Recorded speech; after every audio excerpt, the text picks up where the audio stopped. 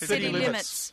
Brought to us by the People's Committee for Melbourne every Wednesday at 9 a.m. City Limits is Melbourne's only hour devoted to our urban environment. To transport and planning and housing issues. To privatisations and our utility services. To building and or maintaining a sense of community. 855 on the AM band, if we can hear it through the noise and find it through the smog. City Limits.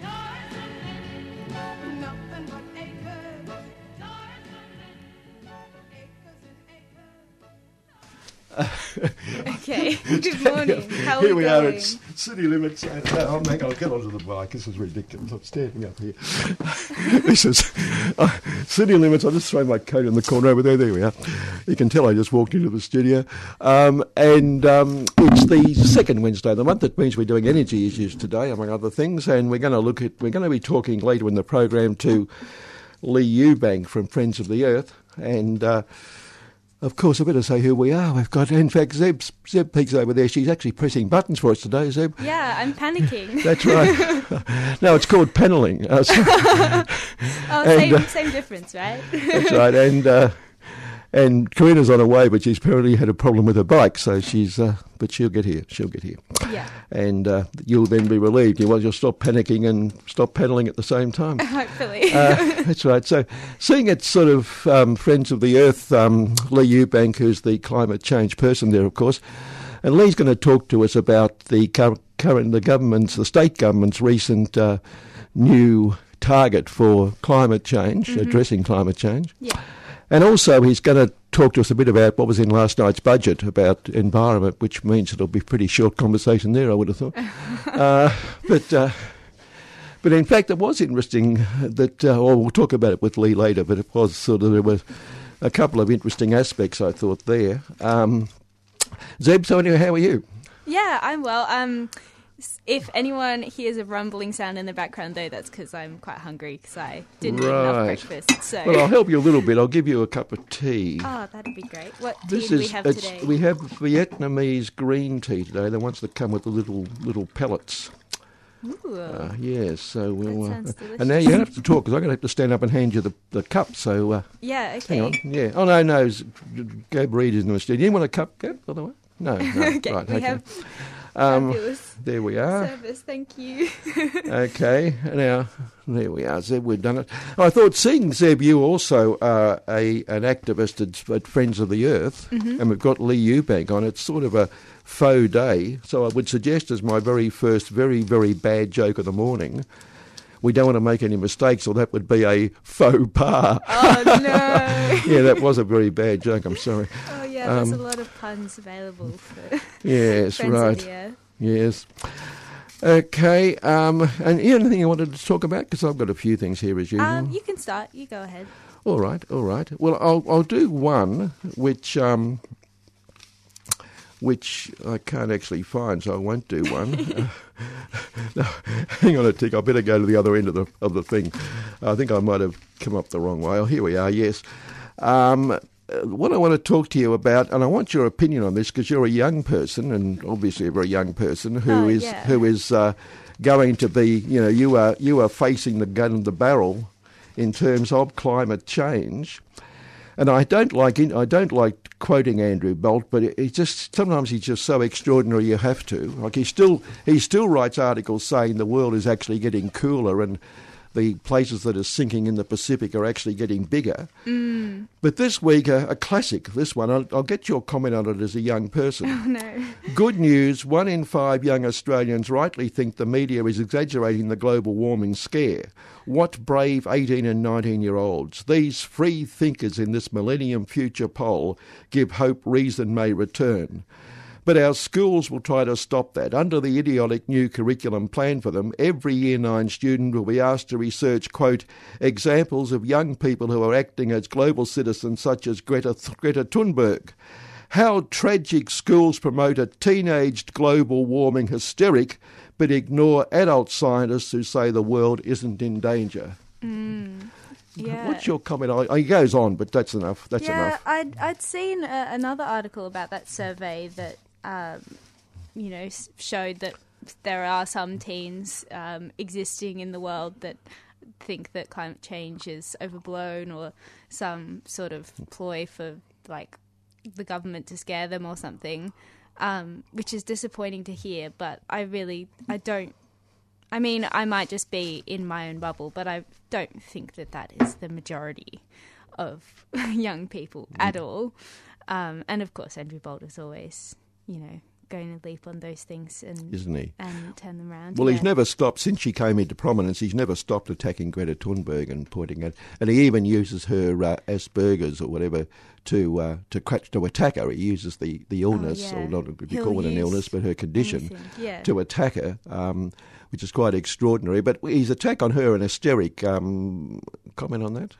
Well, the kind of line of, climate change being a hysterical sort of, fear-mongering sort of thing from the left, or from, I don't know, scientists who are somehow planning to make a profit from dealing with climate change or something, has been a line for a long time. And I actually remember when I went to high school, we had someone come in for an assembly one time to talk about how climate change was like a fear-mongering scheme and was overblown. So my schooling experience certainly wasn't a we should, worry about climate change as the biggest, or one of the biggest challenges to our future. So yeah, well, when we're talking to Lee later in the program, I do intend to quote an article that was in The Age a week or two ago by the Secretary-General of the United Nations, Guterres, who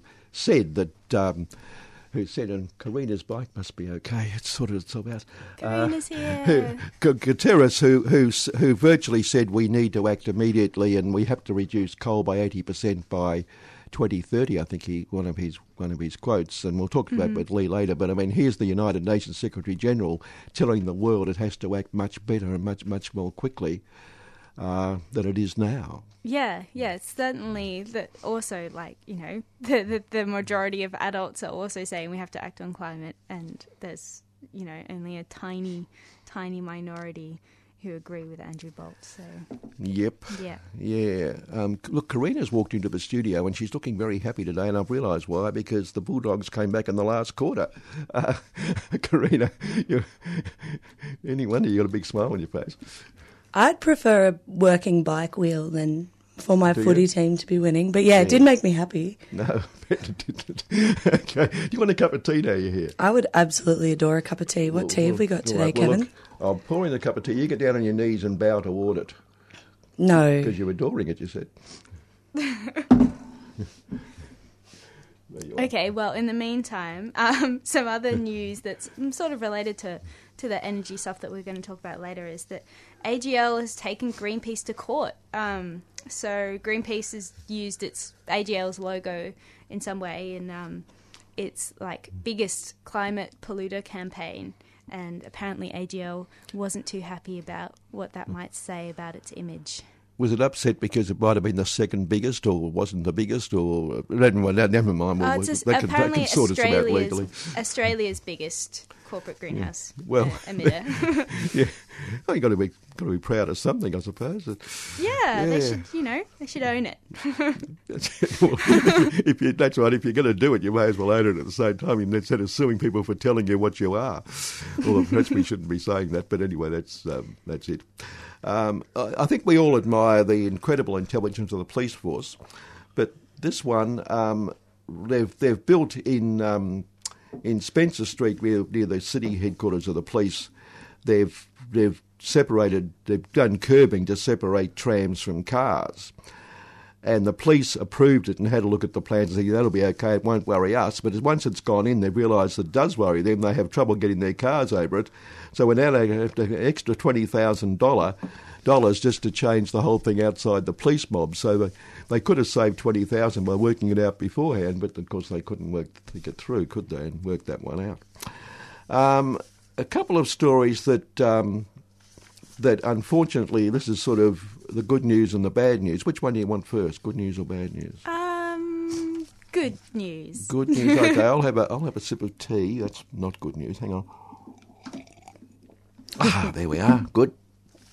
Well, the bad news is, and you probably saw it, but the federal court last week, the federal court appeals court, knocked back an earlier decision by Justice Deborah Mortimer, who determined logging of 66 coops in the Central Highlands contravened the Federal Environment Protection Biodiversity Conservation Act, and it saved, and Her Honour ruled the logging was likely to have a significant impact on the vulnerable greater glider and the critically endangered Leadbeater's possum. But then last week, and the Forest Victoria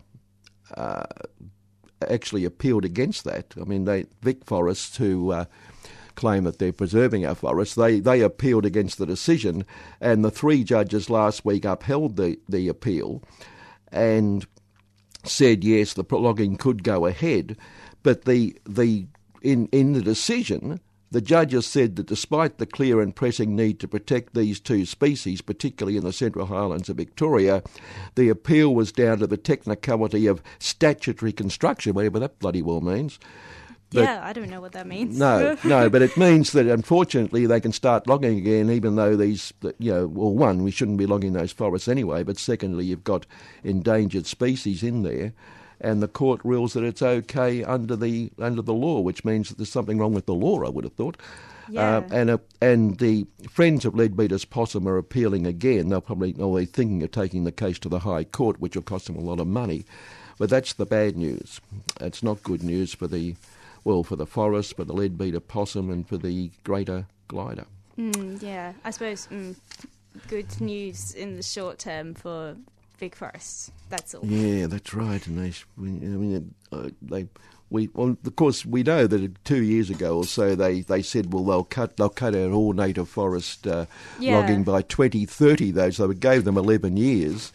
Meanwhile, of course, and the 2030 mark is because that's when the contract with a particular company to get the cuttings and make paper, etc., just make paper out of the bloody thing, expires. So they would have had to buy out the contract if they came this side of 2030. But nonetheless, I think it's worth doing that. Occasionally, you've got to spend money to save things, I would have thought. Yeah, and it's really, it's not good practice the way that they have basically forest protection and logging business in the same department, basically, of the government. That doesn't make sense at all. No, exactly. No. It doesn't, but it does to them, obviously, but not to us. That's right. The good news, therefore, is the other side of that. We remember a couple of weeks ago the Heritage Golf Club and Country Club out in the wilds of Melbourne, Chirnside Park. There was a move to cull kangaroos there. We now see the situation where, unfortunately, think species like kangaroos start to, they say, encroach on us, but of course we've encroached on them, and that's why they're there. But anyway, there was a move to do it, and there was a local group of people trying to save the kangaroos.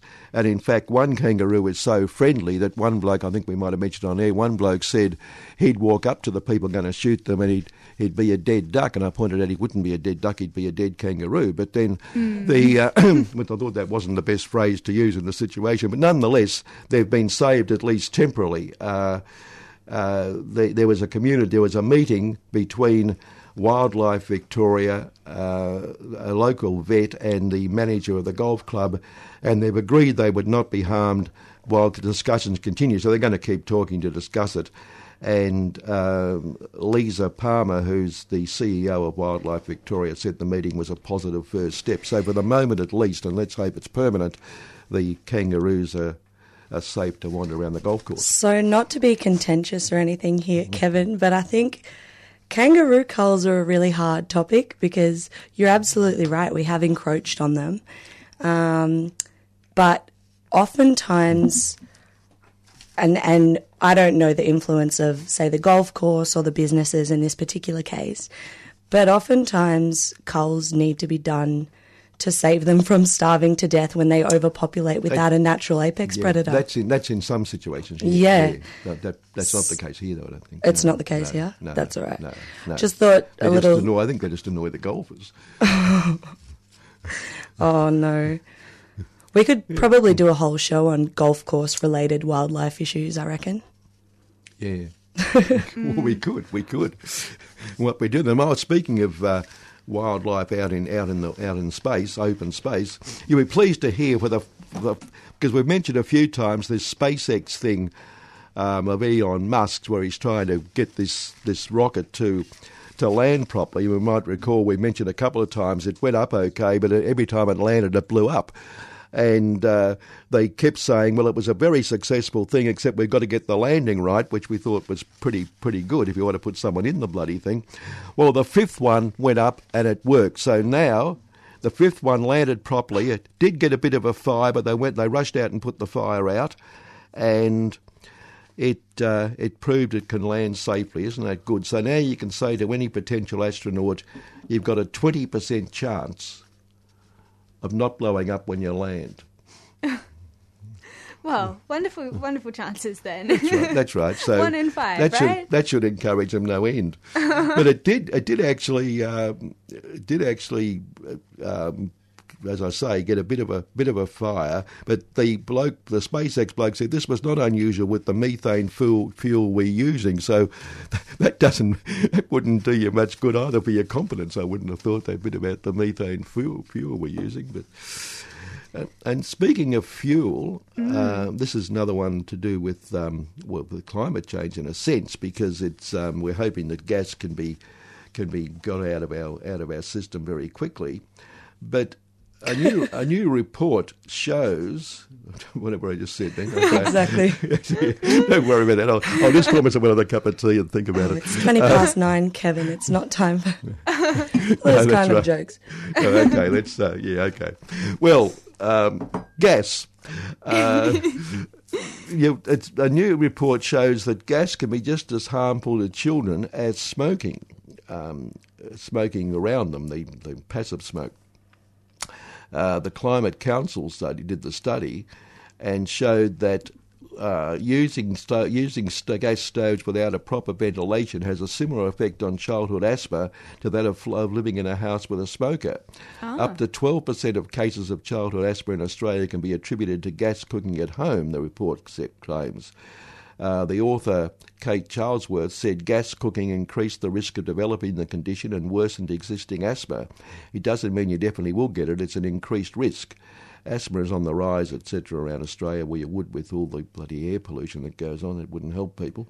And but anyway, that's the case. So that's just another aspect of gas that it can cause asthma with young kids. Yeah, well, it'll be interesting to talk more about gas with Lee, but I also saw an article that was saying that Victoria is by far the biggest gas user in Australia. We've got like 65% of the gas use. I'm not sure whether that's just with domestic gas stoves and things like that, but we definitely have the majority of those hooked up, and that was all due to around 50 years ago the gas coming from the Bass Strait. Nowhere else in Australia really had that, so I suppose we also have the biggest challenge to switch out of it, but well, is it time? Shall we go to a break and find Lee on the airwaves? Find Lee on the end. Okay. Just one other thing I thought worth mentioning. We will go to that after this, but I thought it worth mentioning that 61% of people at the Rio Tinto AGM last week, the annual general meeting, voted against the remuneration package for the thing as a protest against what they did at Juukan Gorge. So I think that was just an interesting statistic, and obviously even the shareholders who generally their only interest is making money. Actually were most upset about them. They're probably upset because it did their image the world of damage rather than the world of bad rather than good, rather than actually worrying about what actually happened to the indigenous people there and their 46,000-year-old heritage. But anyway, they kicked up a fuss. All right, well, let's take a break and we'll get Lee Eubank on the line and we'll talk about things. Okay, wonderful.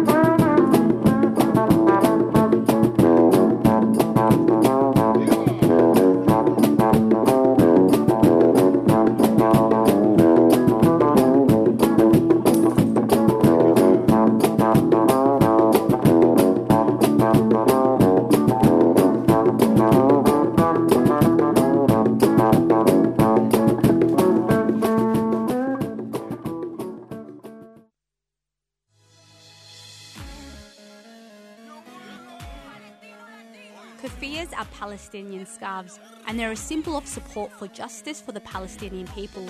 Buying one will support the last remaining factory in Hebron that makes keffiyehs, and all proceeds from the sales support projects in Palestine, especially Gaza, as well as local solidarity organisations. From the traditional black and white keffiyeh to an array of modern designs, all scarves are just $30 each. Explore the range and order online, or drop by 3CR during business hours. We're your support for the rights of Palestinians. Go to keffiyehs.org.au, that's KUFIYAS.org.au, a 3CR supporter.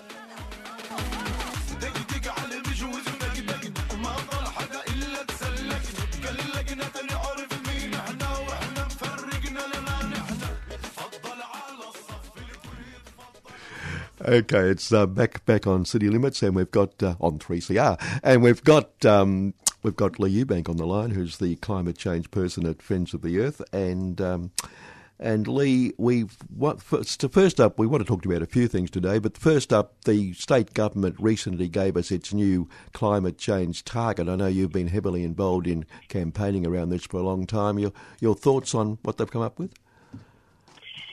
Yeah, look, it's not exactly what we were campaigning for. We were campaigning for a science-based emissions reduction target of 75% by 2030. We landed with a pledge or a commitment from the government to match what the United States is doing, which is to halve its emissions over the next 10 years. But there still is a gap between what's on the table and what the science is telling us is needed. Yeah, and so just to clarify, is the halving of emissions, is that for, what year is that from?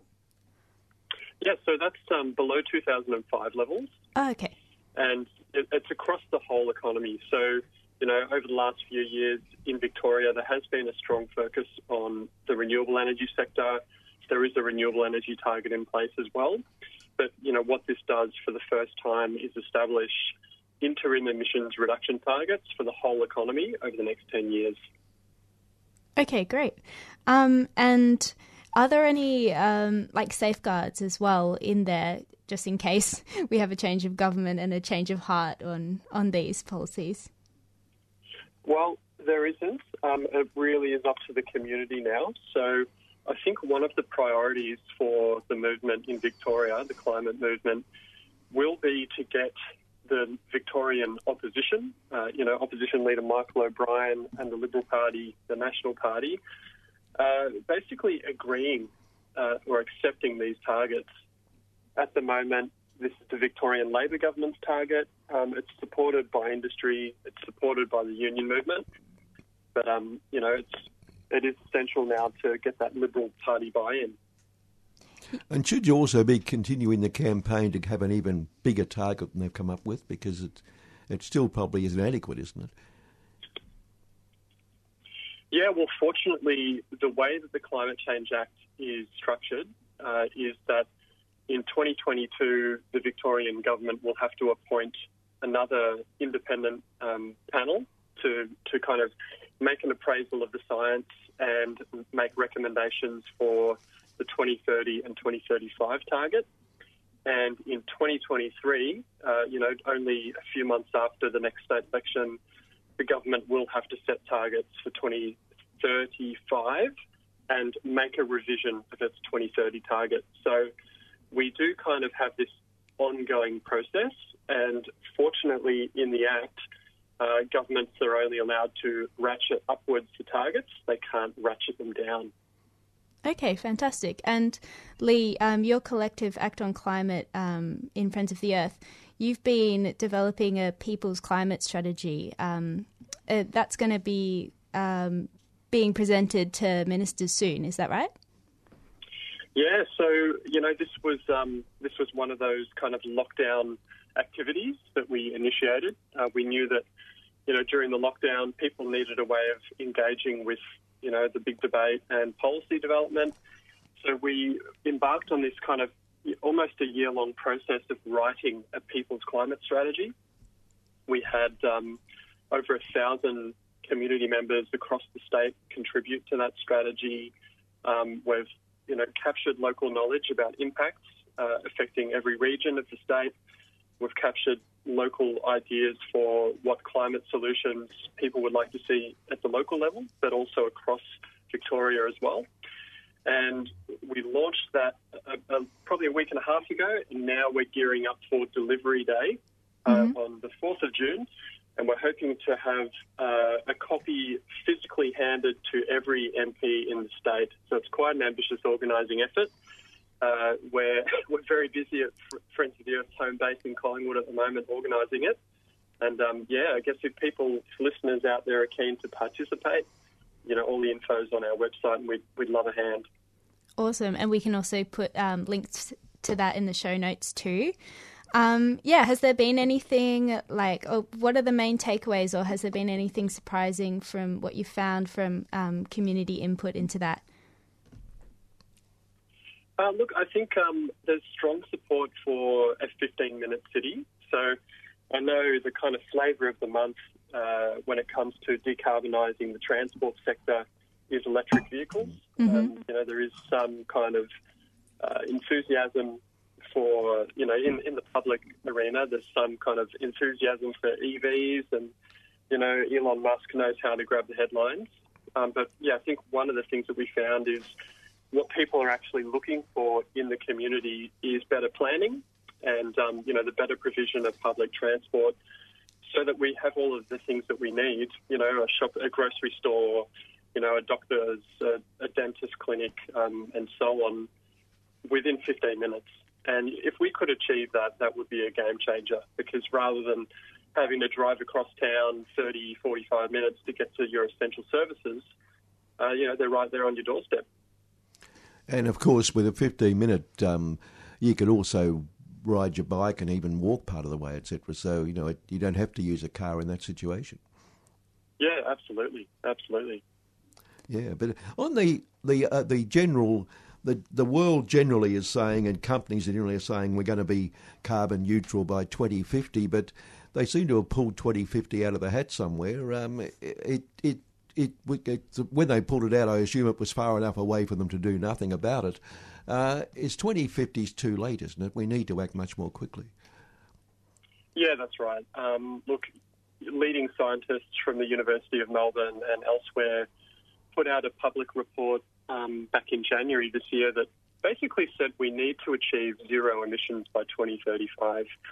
So, if we're to have any chance of avoiding those catastrophic climate impacts, such as what we have seen in, the 2019-2020 bushfire season, we really do need to get a wriggle on. So 2035 is the date that they're putting on it. It will take a lot of effort from every section of the community and the economy to get that done. But, that's really what we have to aim for. We have no other choice. Yeah.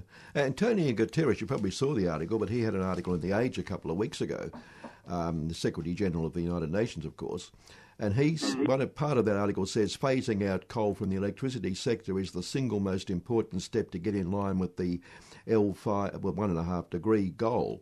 Immediate action to remove the dirtiest, most polluting fossil fuel from power sectors offers our world a fighting chance. Global coal use in electricity generation must fall by 80% below 2010 levels by 2030.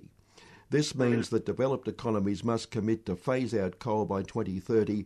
Other countries must do this by 2040. That's a pretty important comment.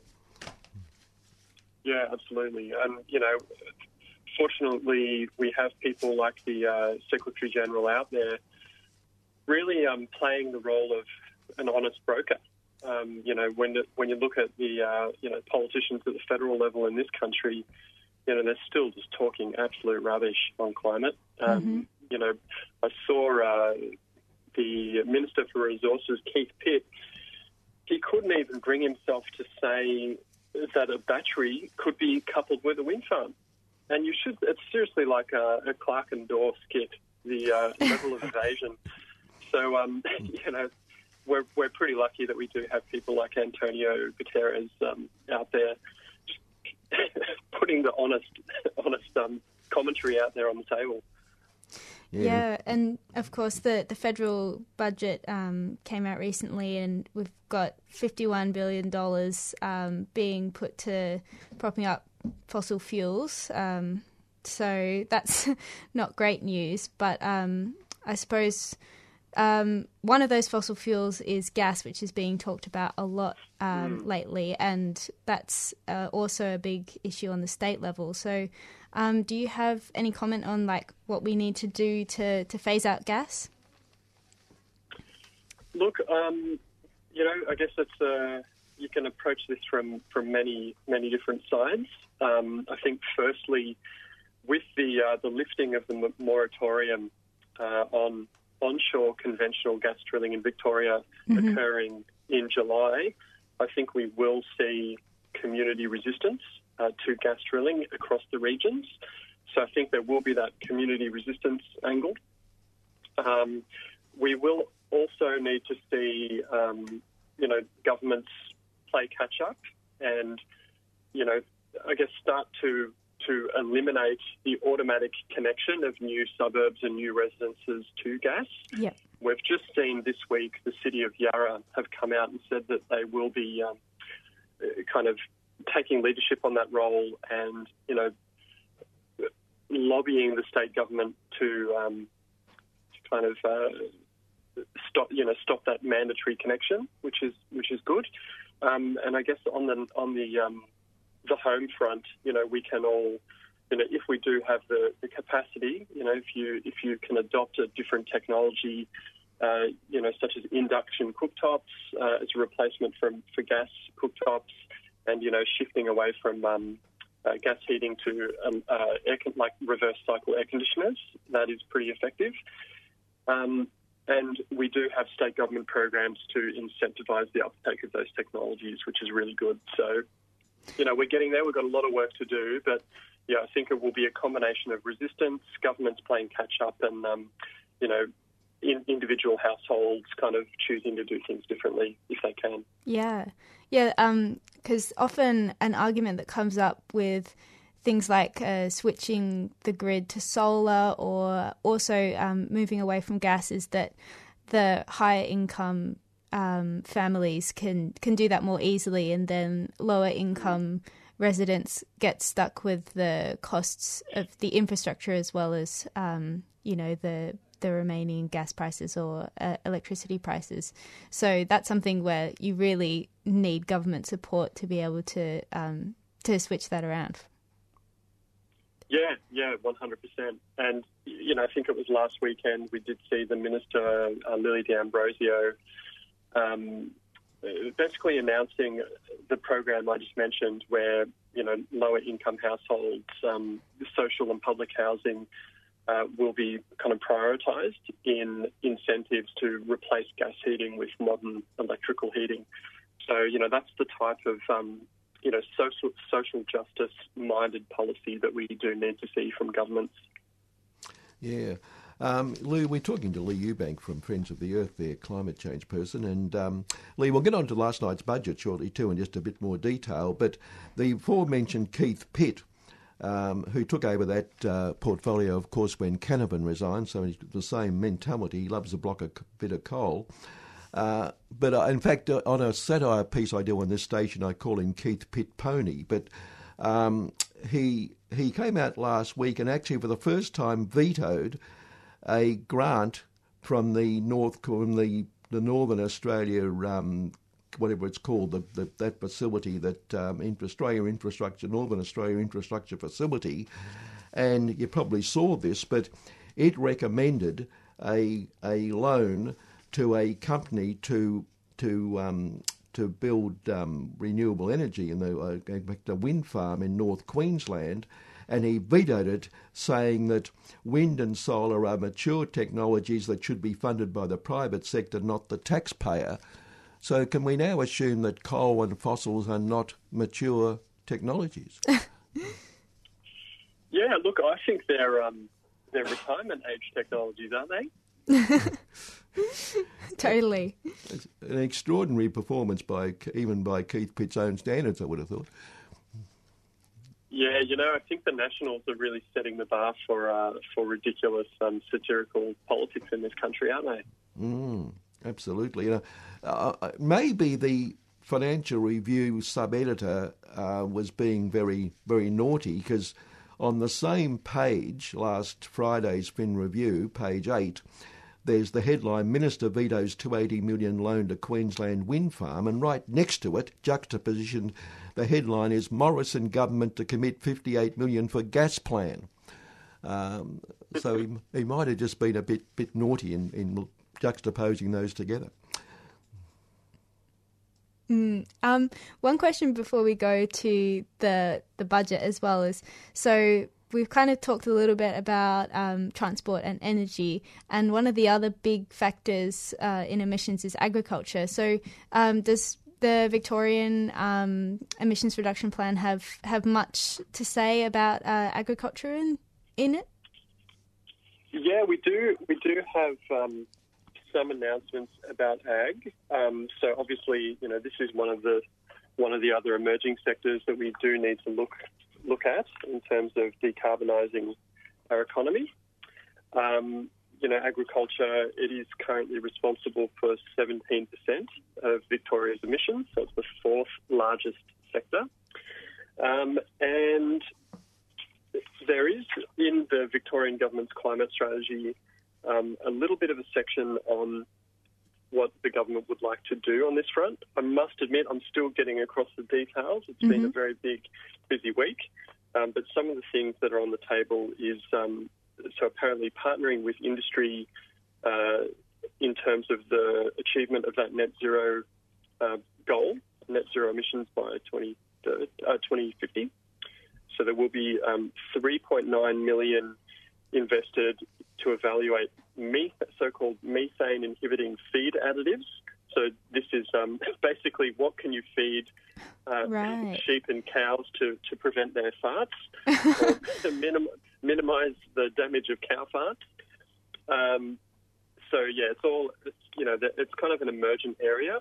But yeah, it's definitely one I need to get my head around. Yeah.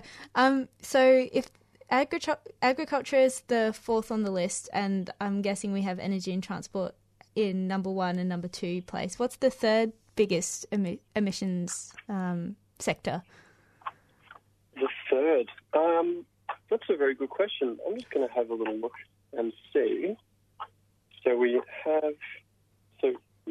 have energy number 1, transport number 2.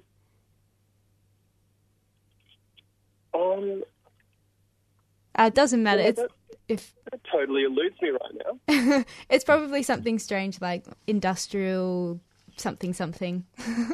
We've got a policy on this program, of course, to always stump our guests and give them something they can't answer. It's one of our policies. Yeah.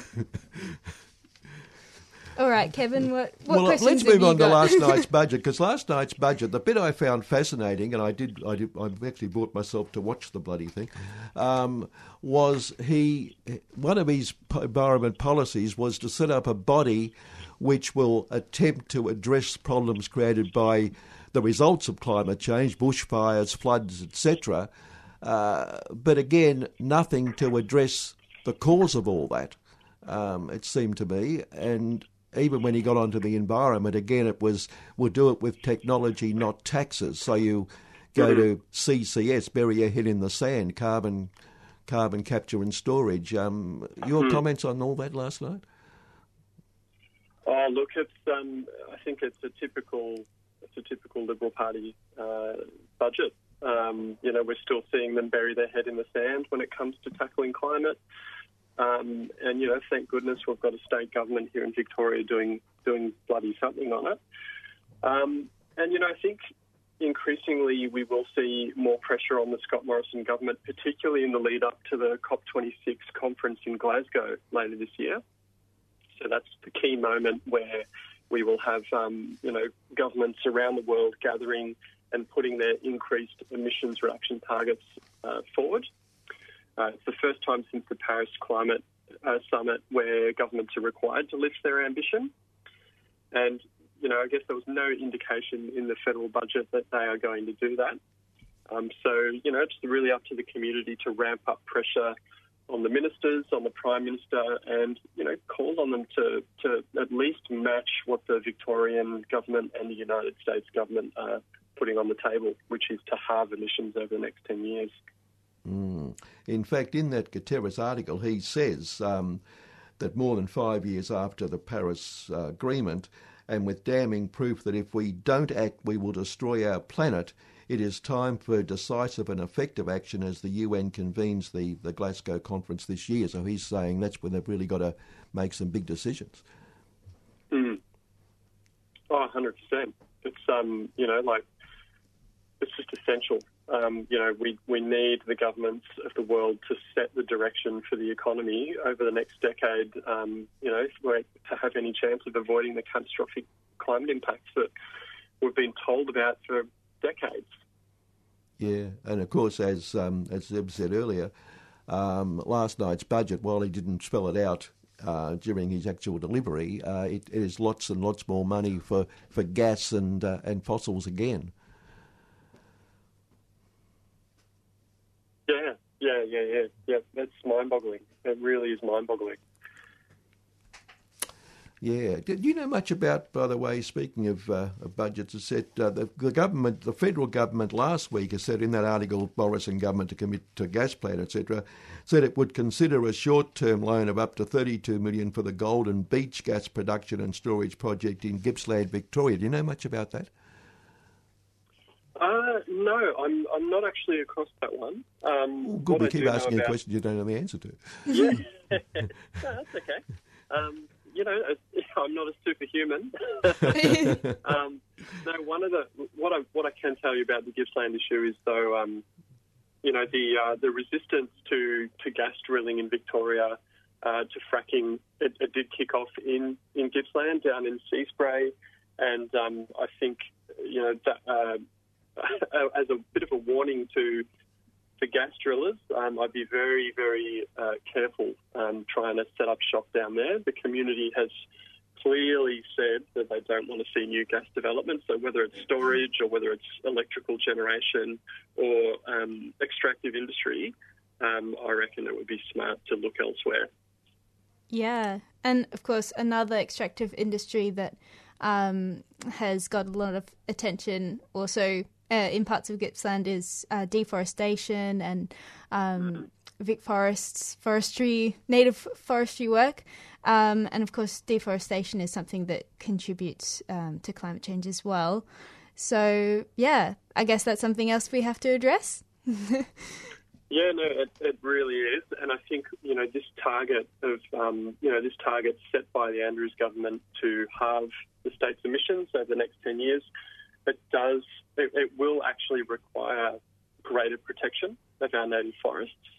The Victorian government have previously committed to phase out native forest logging by 2030, but I think the targets that they have set may actually require that phase out to be expedited, and that's good news for native forests, and it's good news for the species that depend on them, and it's good news for the traditional custodians of the land who are, really sick and tired of seeing their beautiful forests destroyed. Mm-hmm. Although we mentioned earlier in the program, Lee, that the federal court decision, the appeal decision last week, that said they could now go back and log in the Central Highlands where a number of species are under real threat. The appeals court of the federal court threw out an earlier decision that said they couldn't. You probably picked that one up. And while the law didn't rule in our favour, I think hats off and well done to the community members that had the courage to challenge Vic Forests. This is a pretty powerful state-backed entity, and I think they should all be proud of their efforts, and they are on the right side of history. Mm-hmm. Okay, we're drawing to the end of the close of our program, Lee. But I wanted to ask you before we go, you've mentioned the People's Climate Strategy, which is something that listeners can go find out more about, donate to support delivering that to ministers and also join in. What are your other next steps pushing to more ambitious emissions reduction targets? Yeah, look, I think there are two really clear next steps for our campaign, Act on Climate. Firstly, we will be ramping up pressure on Scott Morrison and the federal coalition government to take an increased emissions reduction target to COP26. So, we've just been doing a bit of strategising. We'll be launching that campaign in June and July, really getting the ball rolling. So it will be a 5-month concentrated effort to get the feds to move. And following that, we do know that, 2022, it is another crucial election year here in Victoria. And as far as I see it, we've got, 18 months to get Michael O'Brien and the Victorian opposition to commit to delivering those state climate targets that have just been set. The Liberal Party's failure to put a climate policy on the table at the last election, it did cost them dearly. I know they lost votes in some key seats in the city where there is a strong kind of progressive climate-minded electorate. And if they have, for them to have any chance of winning back some of those inner city seats, they will need to actually develop a climate policy. Mm-hmm. Yeah. Just to finish up, Lee, the gas-led recovery the government talks about, it's based essentially on the fact that they keep claiming we're going to need backup even with renewables because, the usual line, when the sun don't shine, etc. But in fact, we're getting to the stage with renewables, aren't we, that with storage capacity, etc., we are going to be able to exist without fossils providing any of our energy sources. Yeah, that's right. The International Energy Agency has recently put on the public record that solar energy is now the cheapest energy ever in human history, which is just a remarkable accomplishment.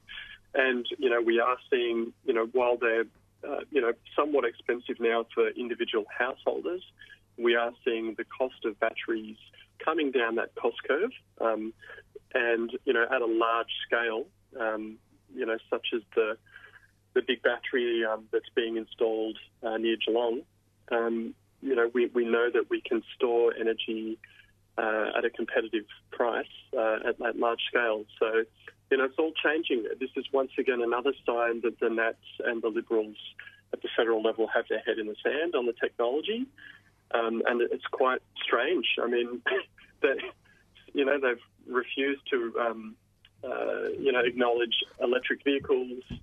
They can't even utter the word battery for some reason.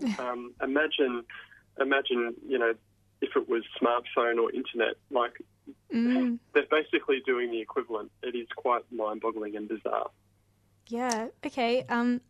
Listen, Lee, thank you so much for coming on the show. We're going to have to close up, but just congratulations to you, kudos to you, and also the rest of the community that you've been working with to pressure the government. It's not the best it could be, but it's definitely a win. It's definitely been influenced by you guys doing that work. So thank you once again. Thanks for coming on the show. You've been listening to City Limits on 3CR. You've been listening to a 3CR podcast produced in the studios of independent community radio station 3CR in Melbourne, Australia. For more information, go to allthews.3cr.org.au.